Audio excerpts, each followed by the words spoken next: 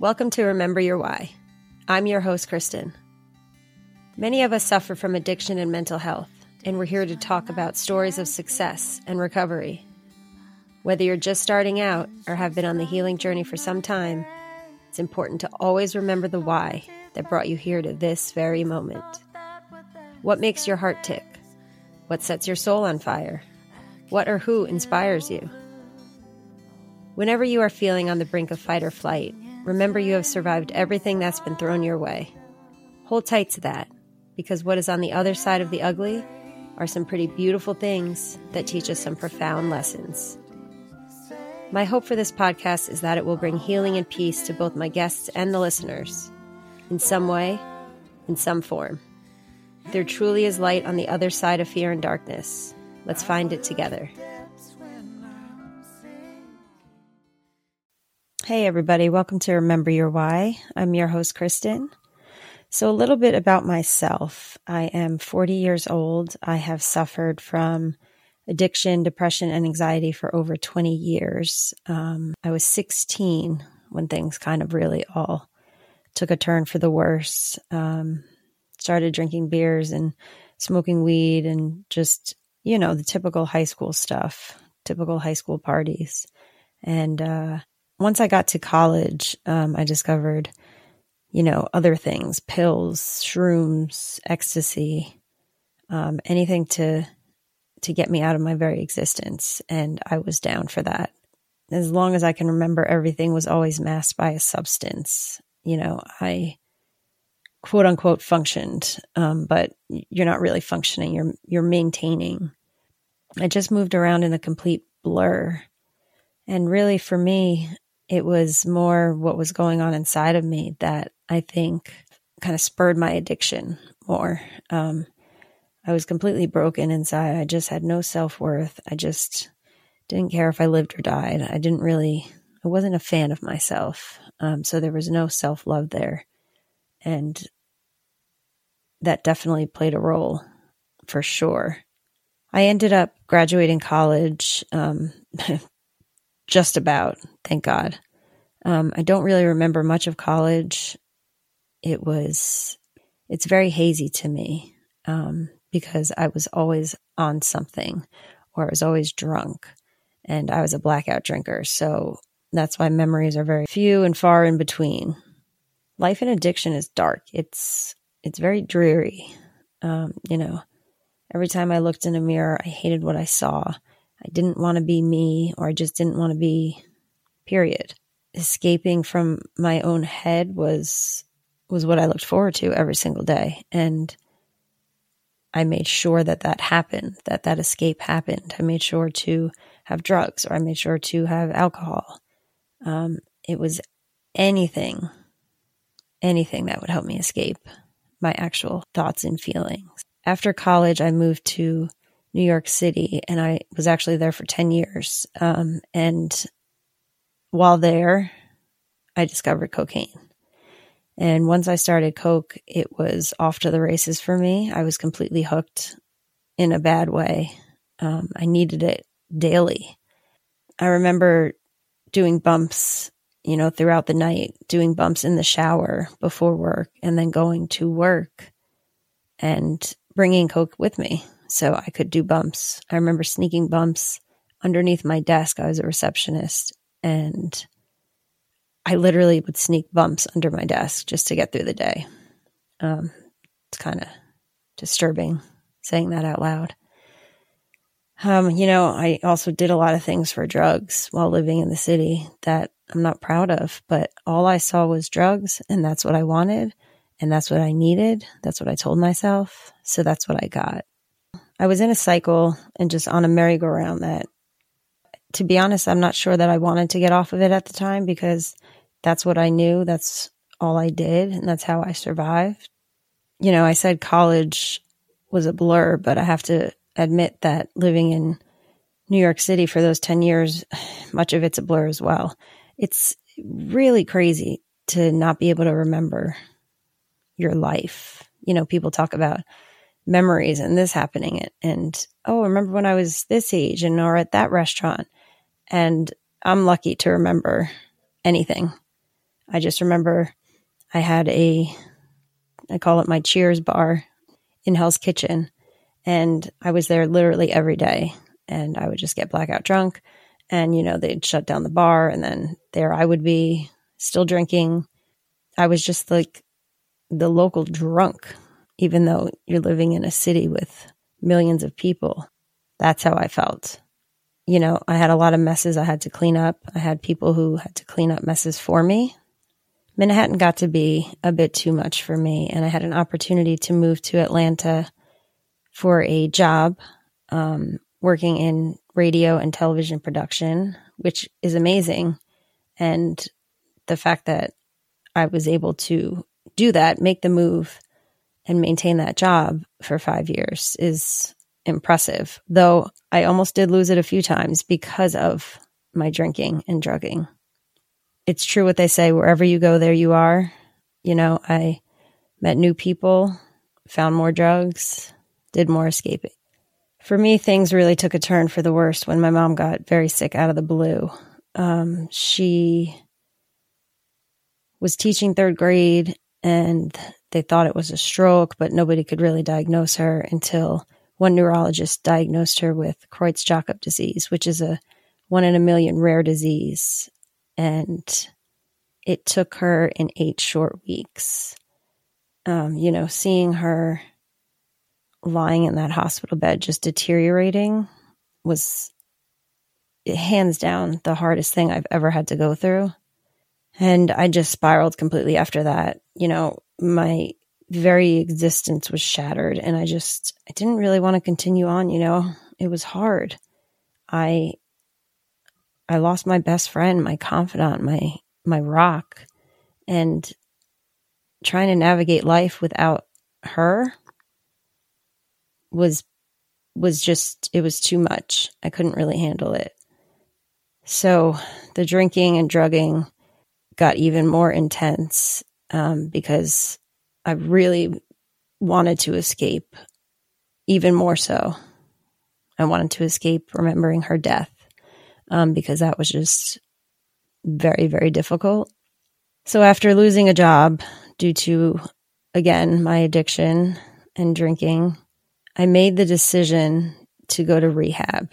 And it was a conscious decision because, I just couldn't do it anymore. The gig was up. Everything just felt heavy. And I needed a way out. I went to rehab in Florida for 62 days and, it was great. I got clear-headed for the first time since I was a young teenager. And I dove deep into many things that, I never wanted to face, but ultimately had to. You're kind of in a bubble when you're in rehab. You have no contact really with the outside world. So you're kind of forced to look at yourself and face your demons and try to overcome them. And again, it was a great experience for me. One that I do not regret. And I'm very happy that I have that, all of the things that I learned there, keep in my back pocket at all times. After rehab, I strung together a good 90 days of sobriety, but that was short-lived because I picked up again. So, 62 days in rehab, I stayed sober, obviously because couldn't get any alcohol. And then not even 30 days later, I picked back up. So I clearly was still in a battle with myself, and the battle was winning. I was losing. I went to the rooms of Alcoholics Anonymous following rehab, and, I was known as a constant relapser. I would string together a couple days and, then I'd be back on day one. I was always on day one quite often. I just could not get past myself. So after a few years of trying the rooms, I just gave up and I left and continued on my destructive path. That was my life. I still just saw escaping was the solution. I felt it was what I deserved. I just couldn't stop. A lot of bad things happened while I was in active addiction. A lot of things I never thought would happen to me. But the truly ugly did happen. So there's always the yets. You have to remember, it didn't happen to me yet, but it can. And for me, I was raped twice, both times by people I thought were my friends that simply took advantage of me. I've been drugged and robbed by a complete stranger I invited off the street to a hotel room because I thought he had cocaine. And it turns out he had heroin in powder form, but I was already too drunk to realize that's what it was. And he ended up robbing me. And again, I was left to pick up a huge mess. Something that I will never, ever forget was my head-on car collision. I was blackout drunk 3 times the legal limit and a block away from my home, not even like a turn away from my home, and got into a crash. And the person that I hit was a 16-year-old girl. This is hard to talk about because I could have killed her. And thank God there was no serious injuries. I got arrested, and it's an ugly memory, but it's one that I'm glad that I actually do remember because it reminds me of how things can go when I drink, when I pick up. Bad things happen. It's never good.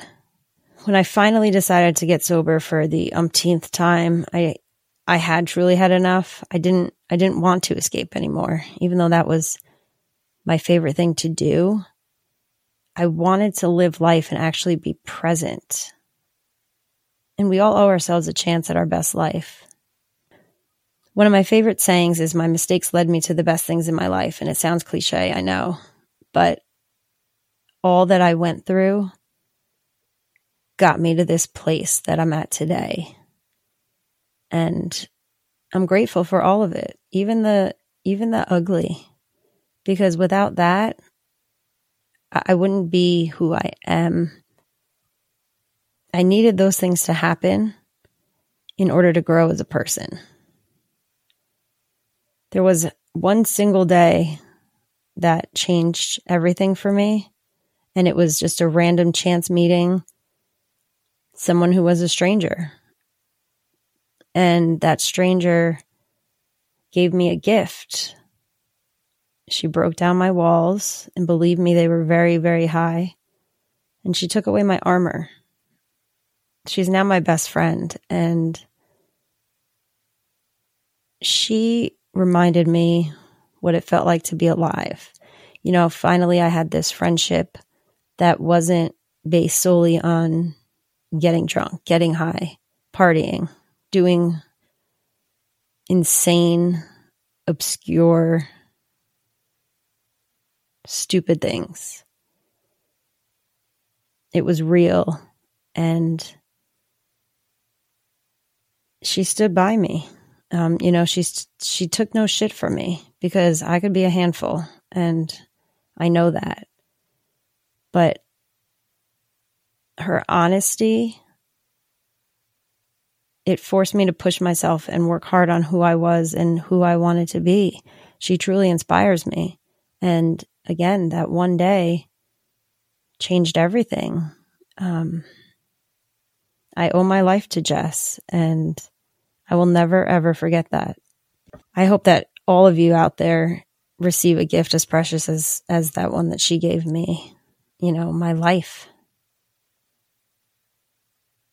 After meeting her, I got sober 3.5 months after that, and I've been sober ever since. I just recently celebrated 2 years of sobriety, and, my story is not a pretty one, but it is one of growth and a lot of gratitude. In my past, I always lived having regrets or continuously beating myself up over, my flaws, my mistakes and imperfections. But those things are exactly what have made me me. Without those highs and lows, I would more than likely be less of a person. I needed to struggle. I needed to fall. And getting back up again should be your proudest moments. It means that you're still here. Your heart is still beating, and you never stop fighting for yourself. The low moments don't make you any less of a person. They, in fact, just make you human. It's funny to me now how much I fought the change to be happy and healthy. I just never thought it was attainable. I never thought, oh, I deserve that, or, I'm worth anything good. We all get steered off course in our lives, and into uncharted territory, but we can always turn things back around. It's never ever too late for that, for a new beginning. That's my hope for any of you struggling, that if you're feeling submerged in that darkness, that you find your light again. And I know it's hard to get past your demons. They're very prominent, especially when you're using. They make you believe lies, and they're just out to destroy you. So you have to really dig deep in order to overcome them. What's helped me most along my sobriety journey was taking a good hard look at myself and really looking deep down inside and taking the journey to discover who I am. Having people who believe in me that I can be better and do better for my life. That truly changed my entire way of thinking. I didn't want to let these people who believed in me down. And then in turn, it passed along to me. I didn't want to let me down. I finally was starting to like myself. Loving myself is still a work in progress. Acceptance is key. That is the answer. Once I gave myself permission to be angry about my past, to acknowledge all of it, all the dirty, the ugly, the dark, and then peel back layer after layer, that's when I started to figure out what makes me tick, and then how to fight for myself and become my own cheerleader. And that's not to say that all of my demons are completely gone, because I'm not sure that they ever will be. I still struggle, I still fall, but having the tools to work through all of that and having a clear, sober head made all the difference. I have to work really, really hard every single day to keep my head on straight. And if the feeling of wanting to pick up arises, I need to know how to shut that down quickly. My advice to anybody who is struggling with substance abuse or mental health is don't ever give up. No matter what anyone tells you, there's always hope that you can make it out on the other side.